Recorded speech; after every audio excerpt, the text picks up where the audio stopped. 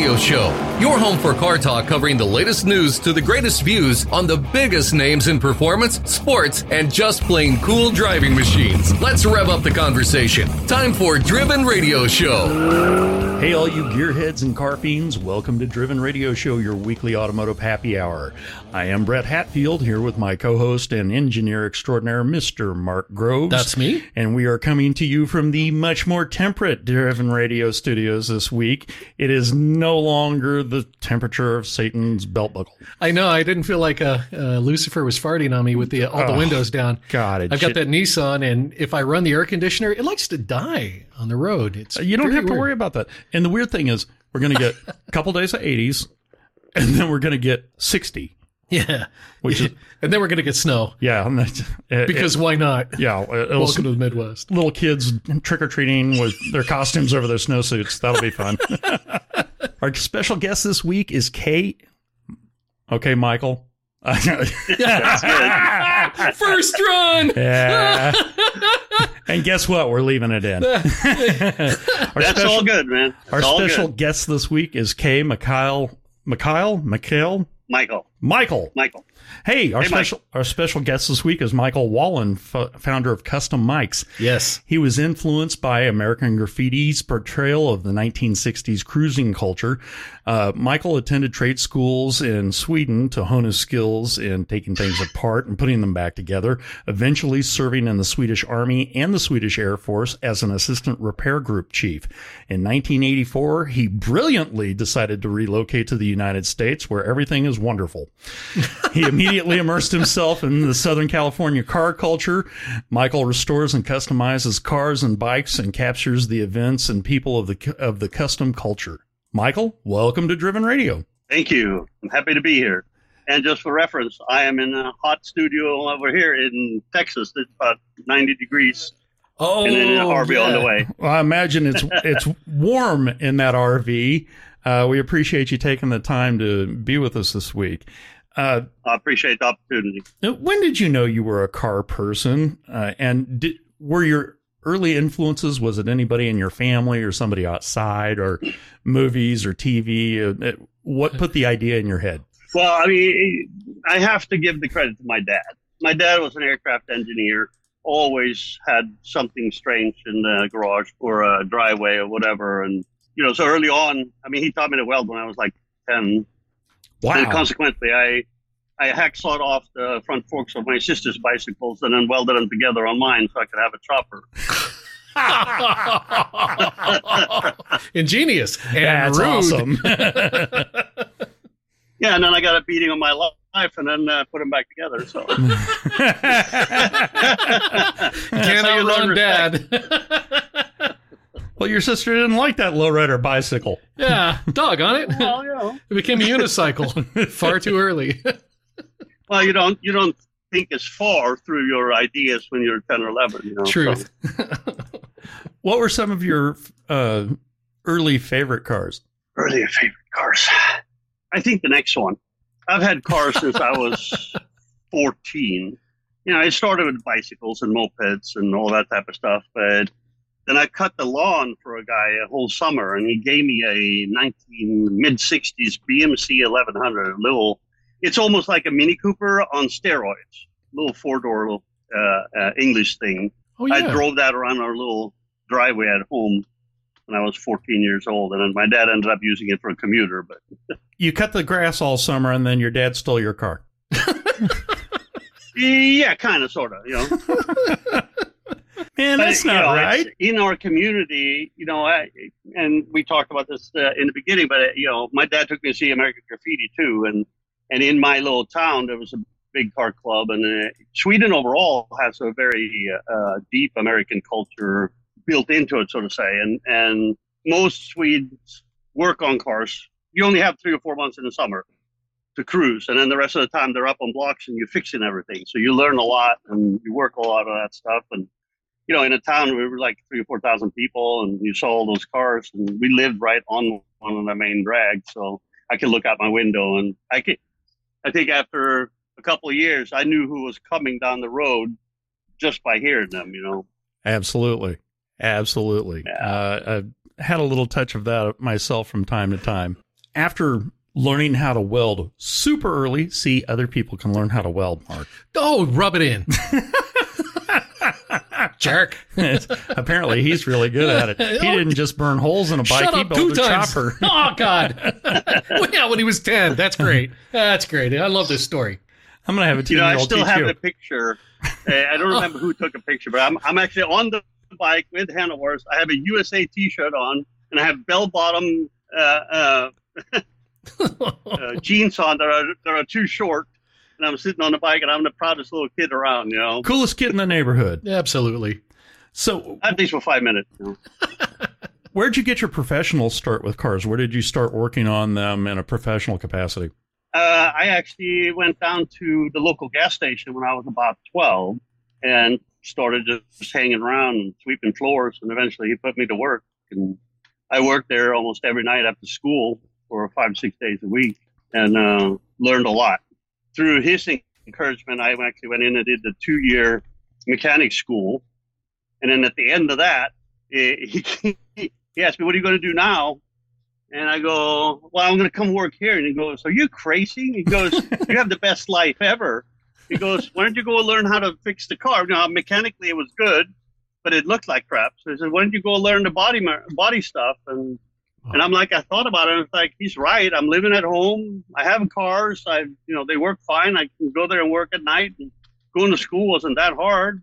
So I went back, and the principal had never had this happen before. But I walked in and said, "Can I join the body class?" And so he kind of like, "Hang on a second." He just sat back and he goes, "I'll be right back." And he walked away and he came back in. He goes, "Okay, you're in next semester." And I took the 2-year body paint and frame school after that. And I had a German teacher who worked at Mercedes-Benz factory making right and left fenders by hand. By hand? Yeah. Wow. I mean, they had machinery there, but he was a good guy. He taught me a lot of stuff. And when I grinded on him for a while after being there for about 6-8 months, I told him, like, I wanted to bring my car in, which was at that time was a 60, I think that was a 65 or 60 Volvo with a Mercedes front clip on it, and I wanted to chop it and French it and do all this stuff to it. And I had already made a 2-door conversion on it from a 4-door. I worked on it for about 3 months, and I said, French in the tail, it's the same as that station and that station, and chopping the top is that station and that station and that station, and I just kept at it every week, just got at him, and then finally he goes, "Okay, bring the damn car in here, but if you don't finish it, you get an F, and you need to take it all over." Nice. But I did finish it, and then we actually it was me and another guy was top of the class, so which was kind of cool. You mentioned that living in Sweden, you only get about 3 or 4 months to cruise and drive and enjoy your car, and the rest of the year you're working on them. What was the car culture like when you were growing up in Sweden, and what kind of cars were you able to drive and wrench on? What did you get to work on? Oh, I got to work on a lot of stuff, but I've had the 64 Fairlane, 69 Pontiac Firebird, 72 Roadrunner with 446 packs, and I've also had a bunch of junk, Volvo PVs, Volvo Duets, and whatever you ended up having to cruise in. And then in the car club, and I'm still with that club, Wildcats Car Club, in the area where I spent most of my time, a little bit outside Gothenburg. They had about 15, 20 different American cars that we always tinkered around with. And, if you look at it from vintage cars per capita, we probably got more American cars, old American cars per capita in Sweden than you do here in the United States. When I went to Power Meet this summer, and there was probably, a couple of years ago, they had 14 Cadillac Eldorado Barritz convertibles in a row. Ooh, 59 and 60. 14 in a row. And when I was there this summer, there must have been in excess of 30 or 40 59 and 60 Cadillacs there. I think there's a total of over 950 59 and 60 coupes and convertibles in Sweden alone. Wow. You see, and what's kind of funny, Michael, is I've been pissing and moaning for how many years now about, Sweden, and they're all buying all my Chryslers. And now it's proof. Well, I mean, here's the other side of that, Mark, is that now, and for the last couple of years, the Swedish crown is down against the dollar. And so now it's really affordable to go over there and buy a 100-point restoration, accurate, super restored vehicle, the Cadillacs or the Impalas, and they're starting to go back this way. Because now you can't get the type of restoration that most of the Swedes do. Or you ain't got a hair on your ass if you don't go get yourself a car. Yeah. I bought a 59, Michael. I bought a 59 Buick flat top this summer. God. Yeah. When I was over there. So. Well, Michael, you got to remember something, though. Mark only likes the cars that look like they came from the home for the visually offensive. He only wants it if it's ugly. It's got to be hideously ugly. It's got to be the mobster that didn't get a high school education. And it's got to be longer than an aircraft carrier. You're damn right. If you can play badminton on a hood, I'm good. I got big tastes. I think you've been looking on the wrong Facebook. You got to look over. Hell, I've been looking at the wrong country. Yeah, you got to look at Sweden. Really got to expand my circle. You may have to have Michael as a translator. Nice. So language is not an issue. How do you say "I know what I got" in Swedish? You'll be at 12 hole. Yeah, there it is. Anytime I hear that, gotta go. You're gonna have to run that back. So the other thing about the Swedes too is that most of the guys that are into the culture like this, they're really straightforward about the cars. There's no monkey around over there, or very little of it anyway. Mark had a pastor lie to him. Yeah, I have not had good luck. God. It sucked, man. It's like even you. He had a preacher straight up lie to him about a car. Yeah, that was down in Arkansas. Preacher. Yeah, okay. And he moved back to Texas, Michael, so beat his ass for me. Okay. Go Swedish style. I promise. You got it. There's a thought. So what prompted you to move to the U.S. in the 80s, and how old were you? Didn't you move here around 84 or 85? Yeah, the late 84 is when we came over here, and late 83 is where me and my friend Håkan was working on his 64 Grand Prix. And there was no heat in my garage, and we would cuddle up with a bunch of stuff and welding and doing stuff. And there was so much snow outside. I had those bifold doors. Mm-hmm. We couldn't even open the doors or nothing. And I remember laying there, and you have your welding helmet on, and your neck get all tired. So you just then stop and lay your head down, just to rest your muscles for a bit. And I looked underneath, and Håkan was laying the same way on the other side. And I don't know who said it first, but it's like, hey, we should be laying in the beach in Long Beach, drinking beer and looking at beautiful American women.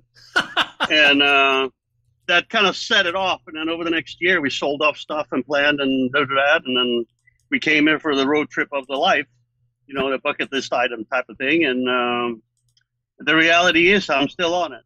Nice. How old were you? I was just in my early 20s. Okay. Moving to Southern California or moving to the U.S. at all, what was it like coming here as a car and motorcycle enthusiast? Well, at first, you're intimidated by the language, just like you're talking about going to Sweden. Sure.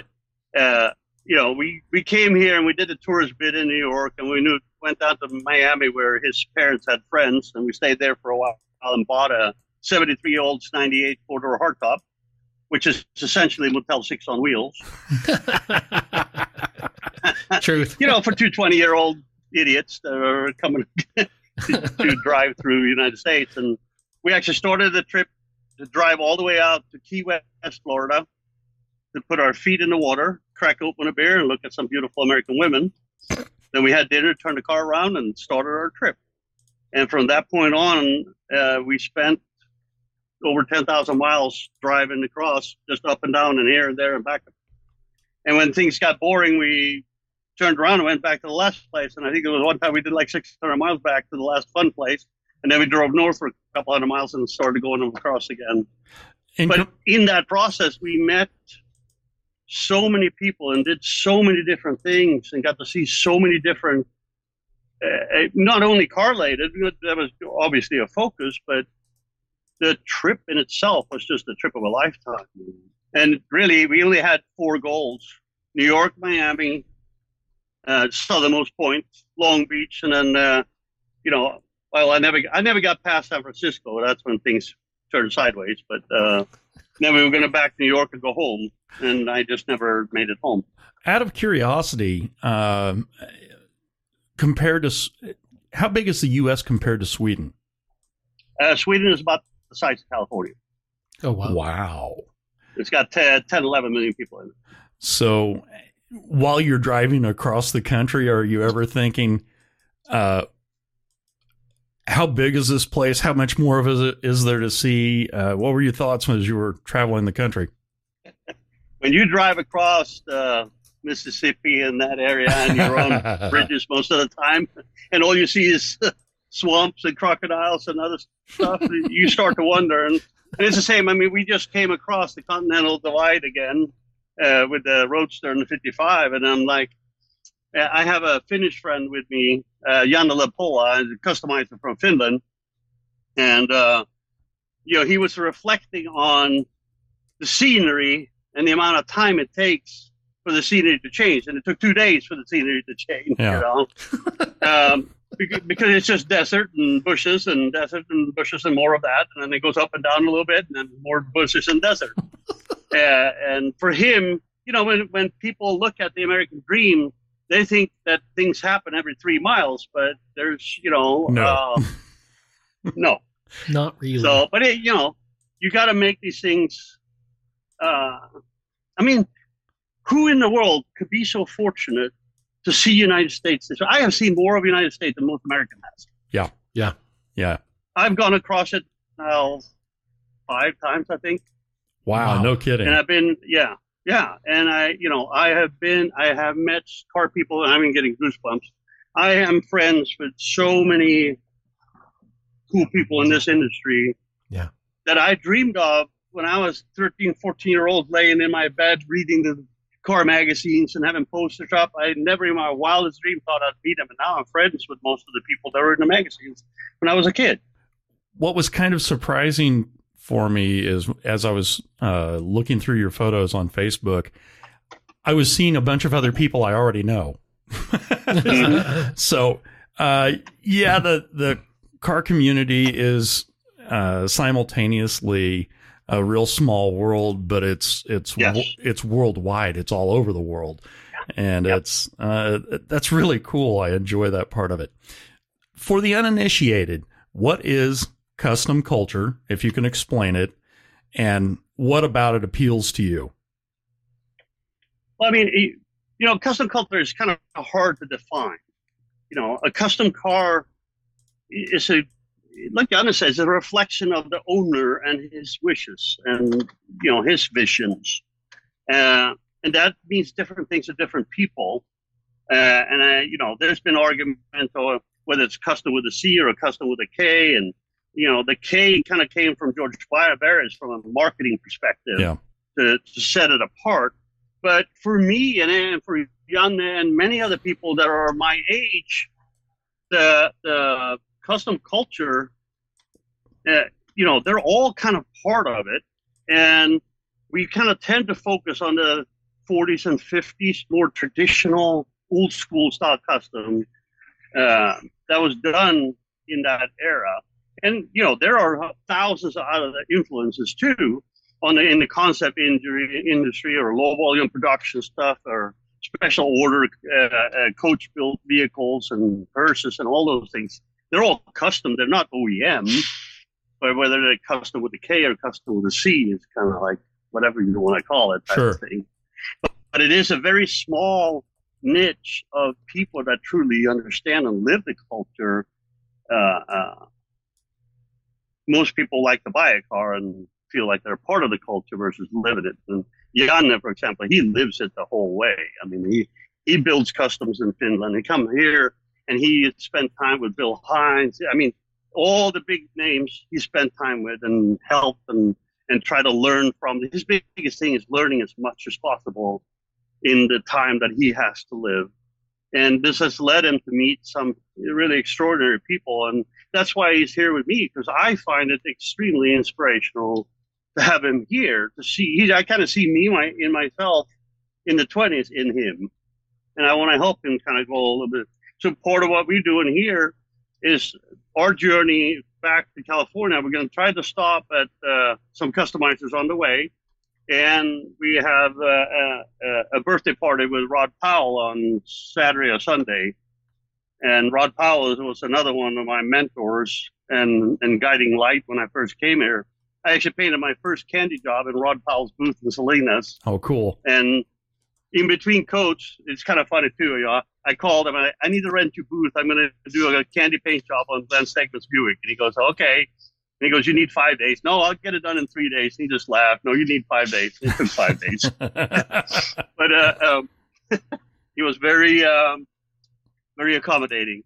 But in between coats, I got to sit in his office and flip through his little drawing books and stuff.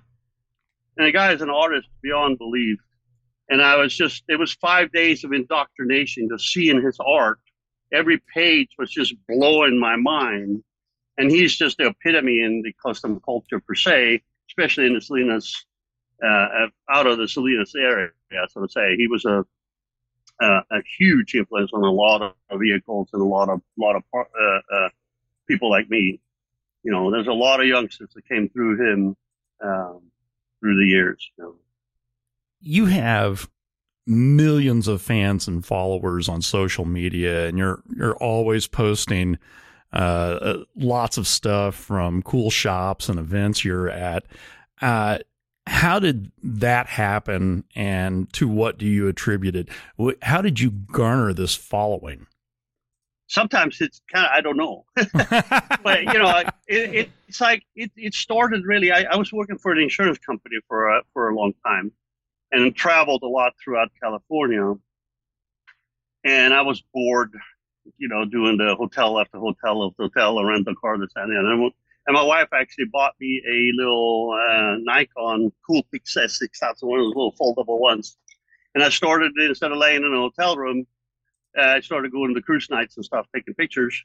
And I just started played with MySpace and this, that, and the other. And then Facebook came along, and I'm like, that looks like a good one. So I started there. And in the beginning, it was more for myself. It's like having a place to put my cool pictures. So I made little albums with about two tones and chop tops and French lights and this, that, and the other. And then through my own growth journey, I looked for a quote every day that suited me. And I put that in there. And then people started liking all this stuff. And I'm like, hey, wait a minute. This is my stuff. Leave it alone. And then, and that kind of just grew. And then people started sharing stuff with me. And then it kind of became kind of a support group in ways, not something that was meant. It just kind of grew that way. But then I thought, I should try to promote Custom Mike's the shop. And I pushed and prodded and tweaked and bent and nothing worked. And then I gave up one Thanksgiving, and I go, you know what? How about if I just serve the community? So I made a Thanksgiving album with all the coolest things I could find. It was like a couple of hundred pictures of them. And I'm like, here you go. Here's all the best things I found. And from that point on, there was a couple of years we grew by like thousands a week. And even for almost a year, it was like 5,000 a week. It was just insane, you know, and all I was trying to do was just serve.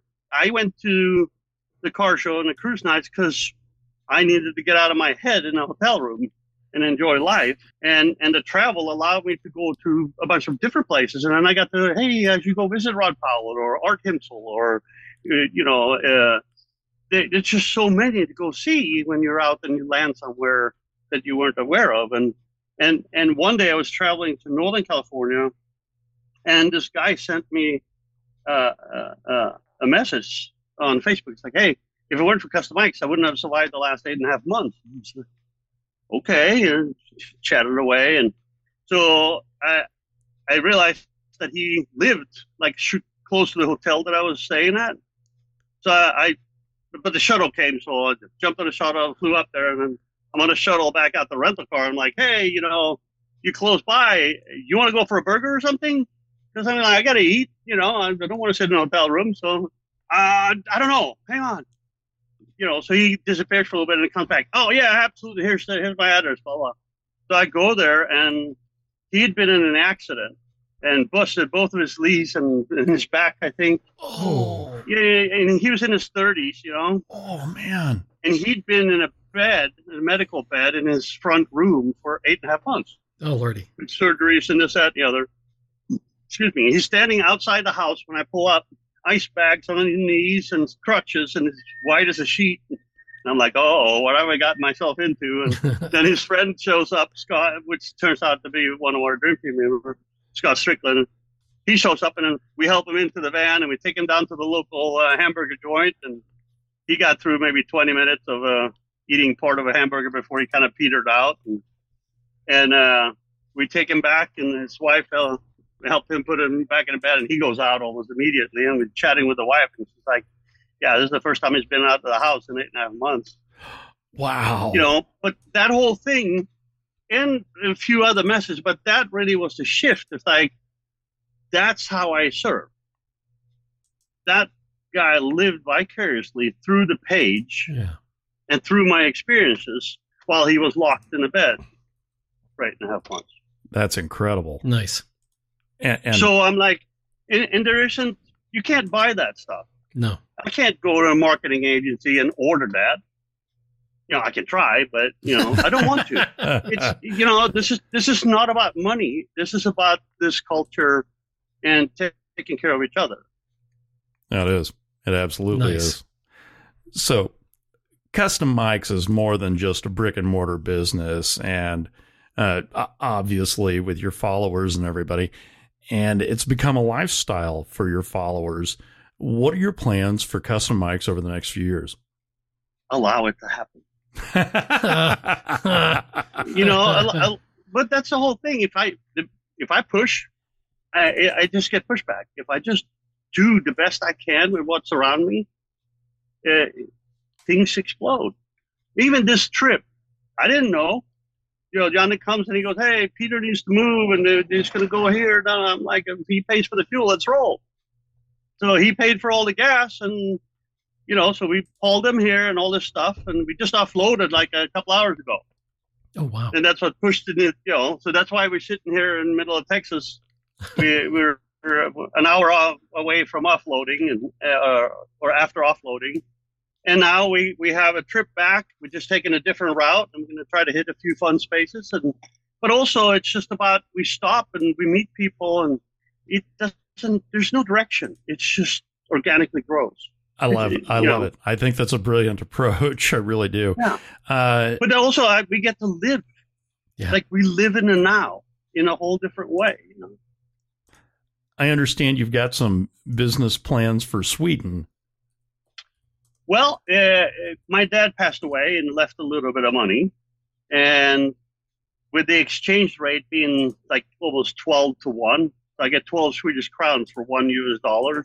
I took some of my 401k and shoved it that way, and we bought a house. It's an old commercial building.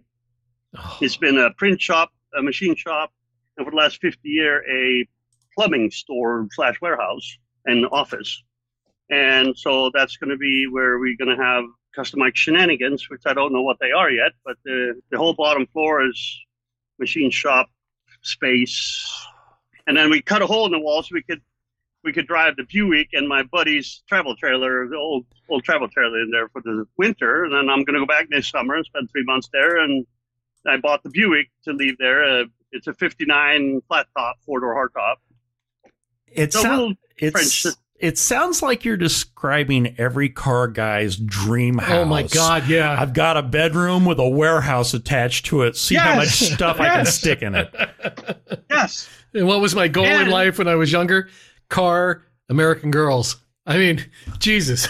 Yeah. Well, as a guy who owns a warehouse, I get it. I absolutely get it. And we like American Girls, too. Who knew? Yeah. But, I mean, my ultimate wet dream would be a concrete tilt-up, 10,000 square foot with an apartment in the corner upstairs so you can look at all the cars. Oh, yeah. Survey your kingdom. Nice. Yes. I absolutely But I don't think my wife will buy that. 3 questions real quick. Okay. What's currently in your collection? I understand you're a Harley guy. So what bikes do you have in your collection? Tell us what you have.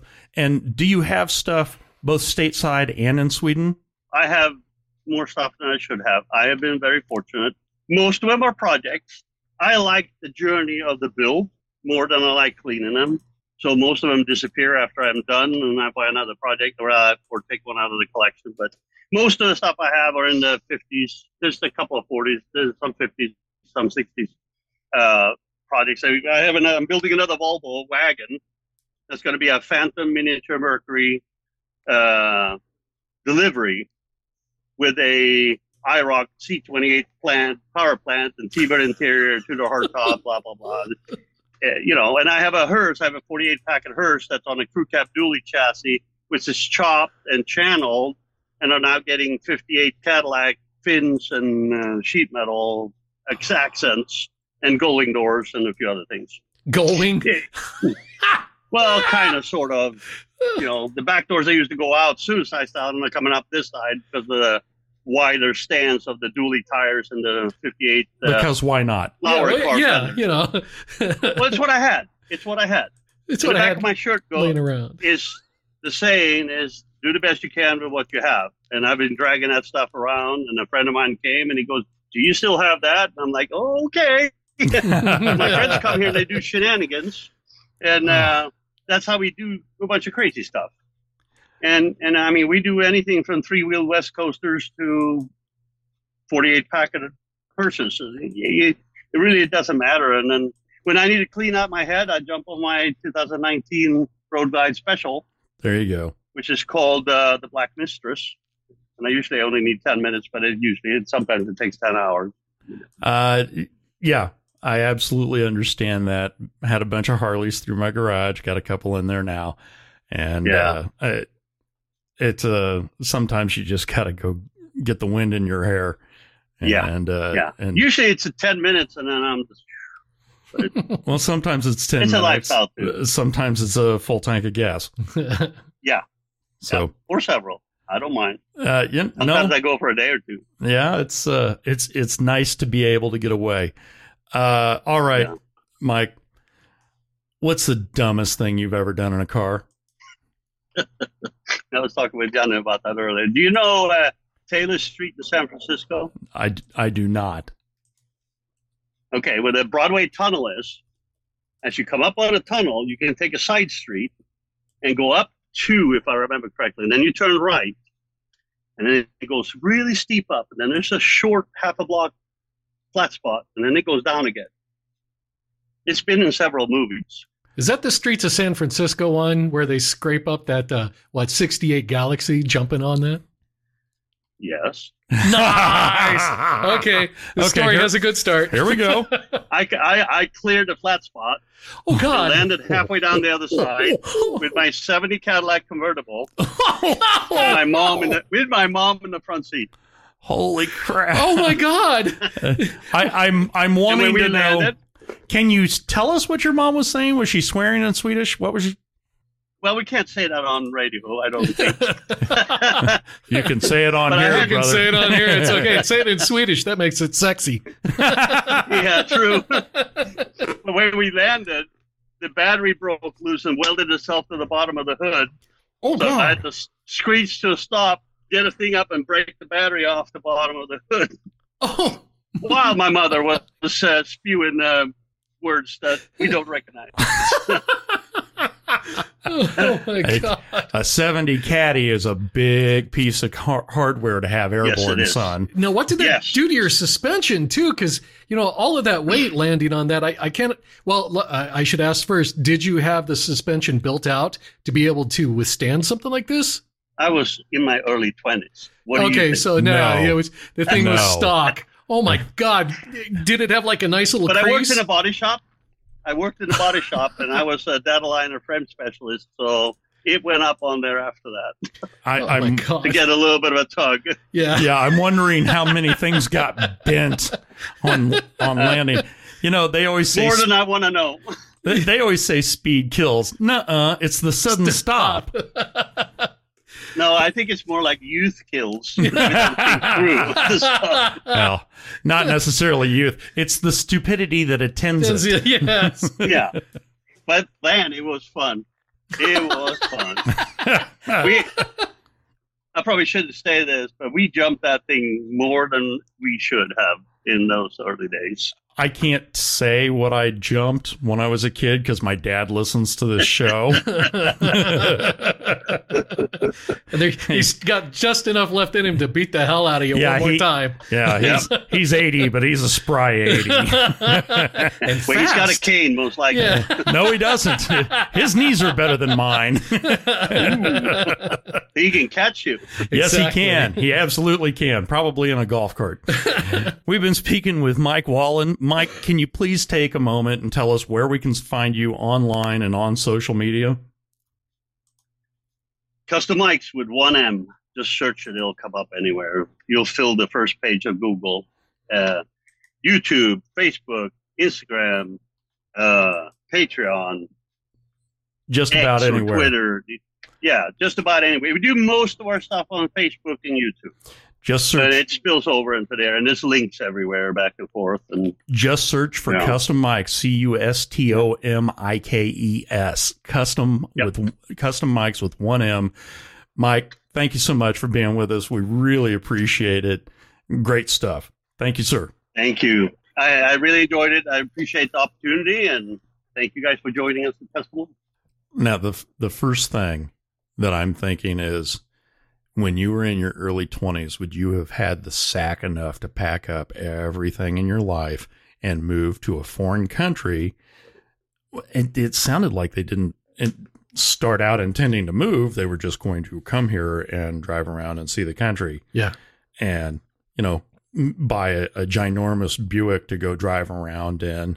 God. And he's not kidding, man. Those old Buicks, the sucker, why would you get a hotel room? It's like having a couple of couches. Well, yeah, you've got 2 bench seats that are huge. Yeah, but would you have had the sack to pack up your life, leave, go someplace you don't know, and you barely know anybody there, friends of friends or friends of parents, go tour around the country and then say, yeah, this looks better than snow. I think I'm staying. No, I wouldn't. I would have daydreamed about it, but I never would have had the guts to do something like that. I always admire when I hear people making a gigantic move like that in their life and then just bringing his talent and his passion and making it all work out. Clearly, he's done amazing things since he's been here. He's got millions of followers online. Yeah. That's really, really impressive to me.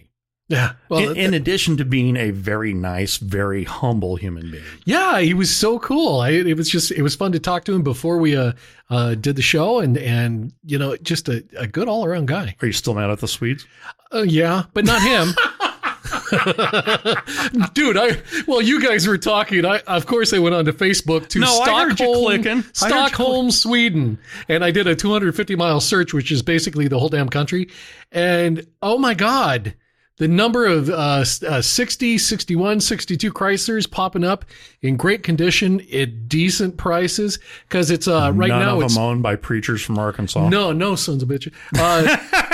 9 cents on the dollar. So, you're talking 159,000 Swedish krona, and you're talking 14.3 American. Mm-hmm. Damn. Are you rubbing your hands together? What's it cost to fill a shipping container? 10,000. That's what I found out from our guest last week. And I'm like, Christ. We're going to have to put a couple cars in one container and get it shipped here. I bet Mikael knows, he knows somebody. He might know a person who knows a person. I bet he does. I've He got might a be fishing able to- trawler that I'll put a boat on and bring it Oh, on. there you go. Yeah. Just Man, if you can't find something here and you got to go there to do it, we'll talk to Mike. But Yeah. God bless. Yeah, I'm all good. I'll get there. Someday my unicorn's going to finally come stumbling in, drunk, hungover, but it'll be my unicorn and I'll get it. Dude, you should have bought that red convertible we found 2 weeks ago. Yeah. Period. Shh. That still stings. Yeah, I know it does. Thank you so much for spending time with Driven Radio. We love what we do, and we wouldn't be able to do it without the support of our listeners. You can find us online at drivenradioshow.com, find us on Facebook, Twitter, and Instagram at Driven Radio Show, and on LinkedIn as a Driven Radio Show podcast. If you have a story you would like to have told, or something interesting you'd like to discuss, you can reach me at brett@drivenradioshow.com. I am Brett Hatfield from Mikael Groves. Yo. Thank you for listening, and we'll see you next time here on Driven Radio.